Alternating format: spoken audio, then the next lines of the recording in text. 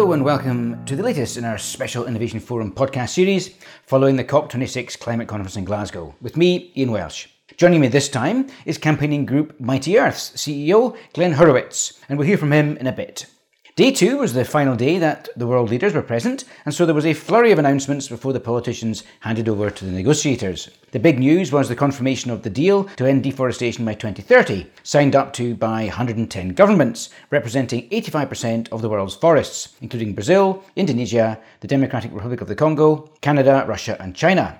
The pledge comes with over $19 billion of public and private finance. Some of the funding will go to developing economies to restore damaged lands, fight wildfires and support indigenous communities. And a £1.1 billion fund is also to be established to specifically protect the Congo Basin. Stay listening for Glenn Horowitz's take on the deal. At COP itself, UK Prime Minister Boris Johnson announced the deal, calling for not only an end to deforestation, but for restoration, something of course that can be very challenging. US President Joe Biden proposed a whole government approach to reduce the drivers of deforestation and create sustainable supply chains.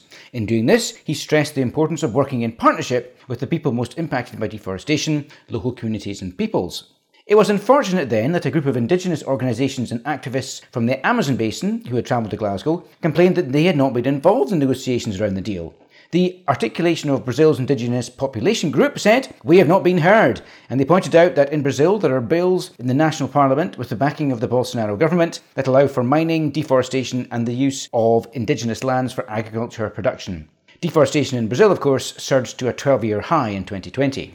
The other big announcement, as predicted by Mike Scott in yesterday's podcast, was an agreement fronted by European Commission President Ursula von der Leyen and Joe Biden on cutting methane emissions. Involving more than 80 countries, they pledged to cut methane emissions by 30% by 2030 based on 2020 levels. Von der Leyen described cutting methane as the lowest hanging fruit, and Biden referred to the deal as a game-changing commitment. A major thrust will be eliminating methane emissions from the fossil fuel sector, and Canada's Prime Minister Justin Trudeau committed to reducing methane emissions from the Canadian oil and gas sector by 75% on 2021 levels by 2030. The curbs are, he says, low cost.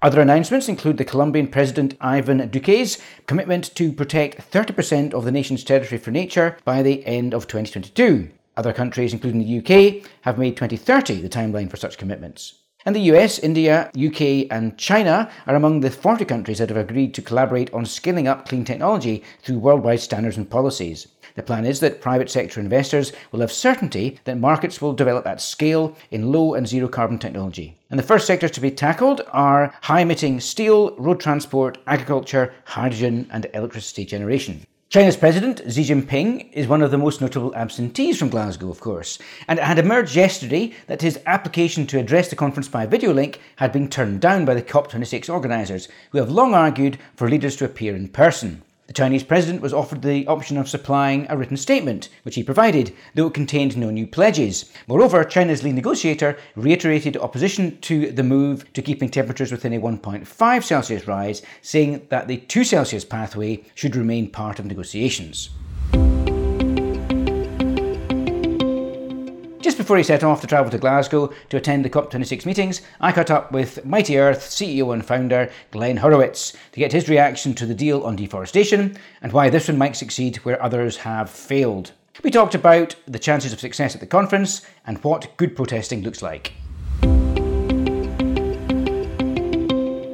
Joining me today is Glenn Hurowitz, who's CEO and founder of Mighty Earth.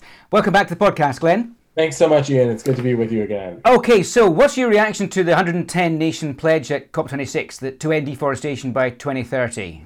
Well, if you drill down into it, I think there's one big substantive piece of news, which is a pledge that now seems to be about $19 billion of funding for forests. And that's great news. It's a lot more than had been on the table previously. So we should absolutely celebrate that and give some credit to the UK government, Boris Johnson, Zach Goldsmith, who were putting nature at the center of their action plan when it comes to Glasgow. Having said that, it's not so much money that's going to undo the fundamental imbalance, what I call the energy fetish. Nature only gets something around 2% of total climate finance. And of course, climate finance as a whole is not big enough. Even though nature is 37% of the midterm solution to climate change, it's really being starved for resources. And when you look around the world and you see deforestation, you see the last remaining savannas being plowed under, it really in part is because of that lack of finance. Second, 2030, the big question for me there, when I look at the companies like Cargill or Bunge or JBS talking about the 2030 deadline for deforestation, why do they need 9 more years to keep the bulldozers running? There are well over 1 billion acres of previously degraded lands across the tropics where you can grow crops, raise livestock without threatening native ecosystems. Why not deforest there? They don't need this amount of time to do it. And so I think on the one hand, it's very exciting to get the funding. On the other hand, the deadline is too weak. Of course, Cargill, Bunge and the rest aren't here to defend themselves, but your point was well made. Yeah, it's interesting about the funding, isn't it? Because we were just talking about this. It was $12 billion, and now the BBC are saying it's $19.2 billion. So there's an indication that there seems to be a real appetite for this financing to be found and to be put into action. Absolutely. And our best friend very often in this work is momentum. And clearly there's momentum for financing here today. So we'll have to see where all of it is coming.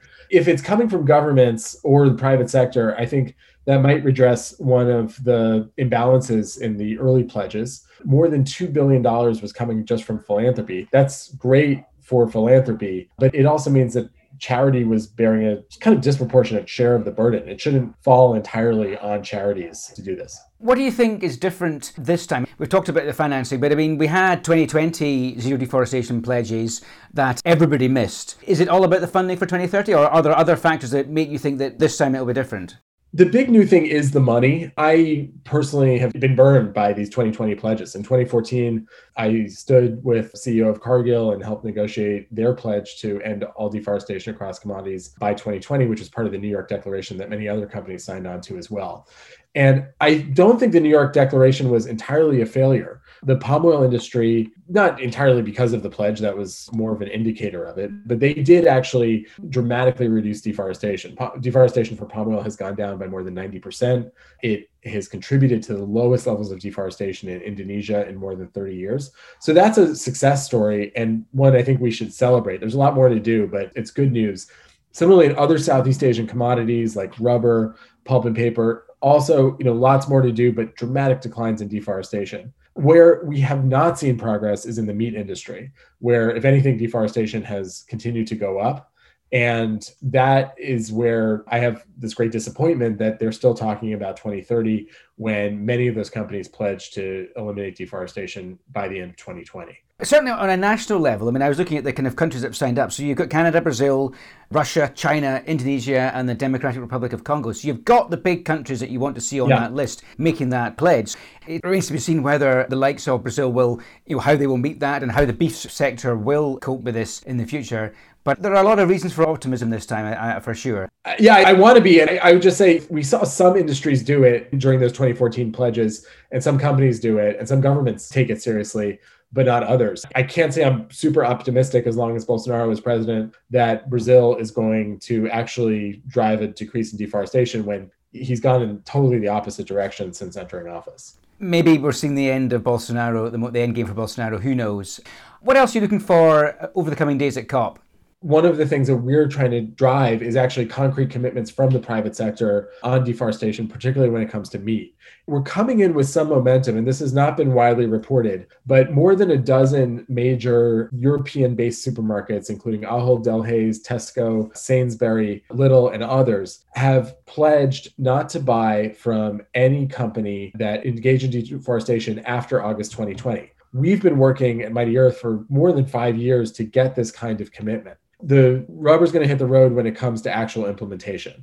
There are animal feed and meat companies that have not met that standard and have continued to deforest since August 2020. The test for the supermarkets is, are they going to actually change their supply chain, cut off contracts in response to this? They have the commitments to do it now, which is a big step forward, but the big test is when it comes to commercial engagement. What we are going to be doing to make sure it happens is continuing our rapid response satellite monitoring project, where we file alerts with the major supermarkets now, in addition to the feed traders and cattle companies.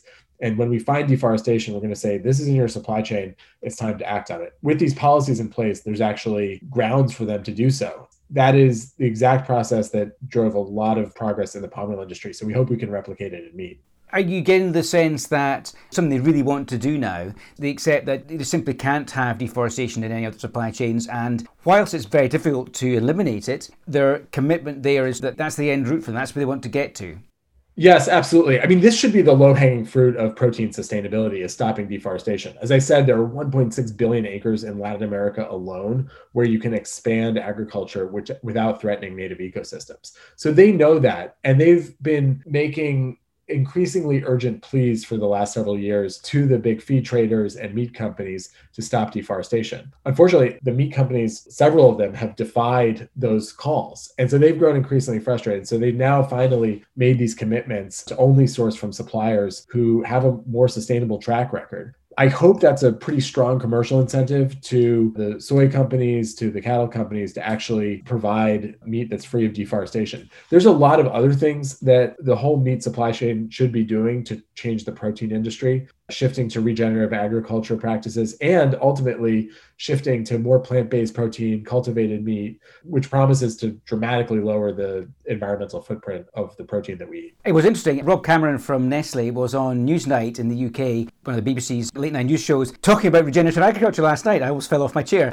It was extraordinary to think that we're at the stage where the likes of Nestle are on that sort of show talking about regen agri. It was great to see. On Monday, Greta Thunberg stood outside COP and was saying that the politicians inside were just pretending and that it's protesters that show leadership. So, Glenn, you're a protester. Do you agree with her? To a great extent, yes. I mean, I don't want to underestimate the hard work that the governments have, at least the governments that are serious about acting on climate change. And there are several of them. And I am very, very pleased to include in that number the US government, which is not perfect, has lots more to do. But Biden is taking serious action when it comes to climate. He just made a big methane announcement on regulation today. Across the board, his administration is looking to do the most it politically and technically can to act on climate. There's huge political limitations in the United States on that right now. Our society is polarized. Our Congress is sharply divided.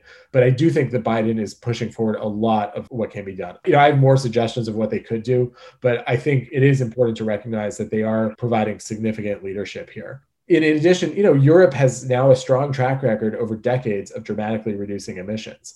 The big question, though, is about some of the countries that you mentioned. What is Brazil going to do? What are other Latin American countries like Bolivia, which also have high rates of deforestation, going to do, primarily for the meat industry? We've seen Indonesia's deforestation decline, but we're worried with Indonesia and Malaysia about government policies that could threaten to undo that progress. I think it's just as for companies, it's about enforcement and implementation. The same is going to be true for countries. One of the fascinating policy mechanisms that's increasingly being discussed is bans on import of deforestation-linked goods. I think that's something that we're working on in Europe, the United States, and the UK. None of those policies have actually gone into force yet, but they do seem to have significant momentum. That could be a powerful incentive for some of the developing countries to actually take advantage of the very low-cost opportunities they have to break the link between deforestation and agriculture. Second, beyond that, there's issues like biofuel subsidies and finance, and we also need progress on those.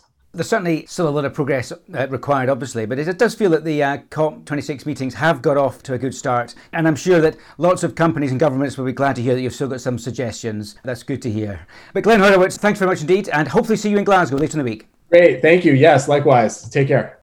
And my thanks to Glenn for his time. Wrapping up the two-day leaders event at COP, the UK Prime Minister Boris Johnson said that he was cautiously optimistic about progress, but warned of there being a long way to go. He highlighted that when the UK had been selected to host COP26, only 1% of the global economy had pledged to improve on its Paris obligations. It is now 80%. Closing his remarks, he pointed out to delegates that as the leaders left the stage and the serious negotiating began, the eyes of the world will now be on the COP process to deliver success. Today, Wednesday, is Finance Day. The UK Chancellor of the Exchequer, Rishi Sunak, will provide an update on climate finance, channeling funds from rich countries to poorer ones to help them cut emissions and adapt to the impacts of climate change. And UN Special Envoy and former Governor of the Bank of England, Mark Carney, will talk about the steps the global financial sector is taking to help the world's economy decarbonise. And I'll be back with more news and views from COP at the same time tomorrow. Until then, goodbye.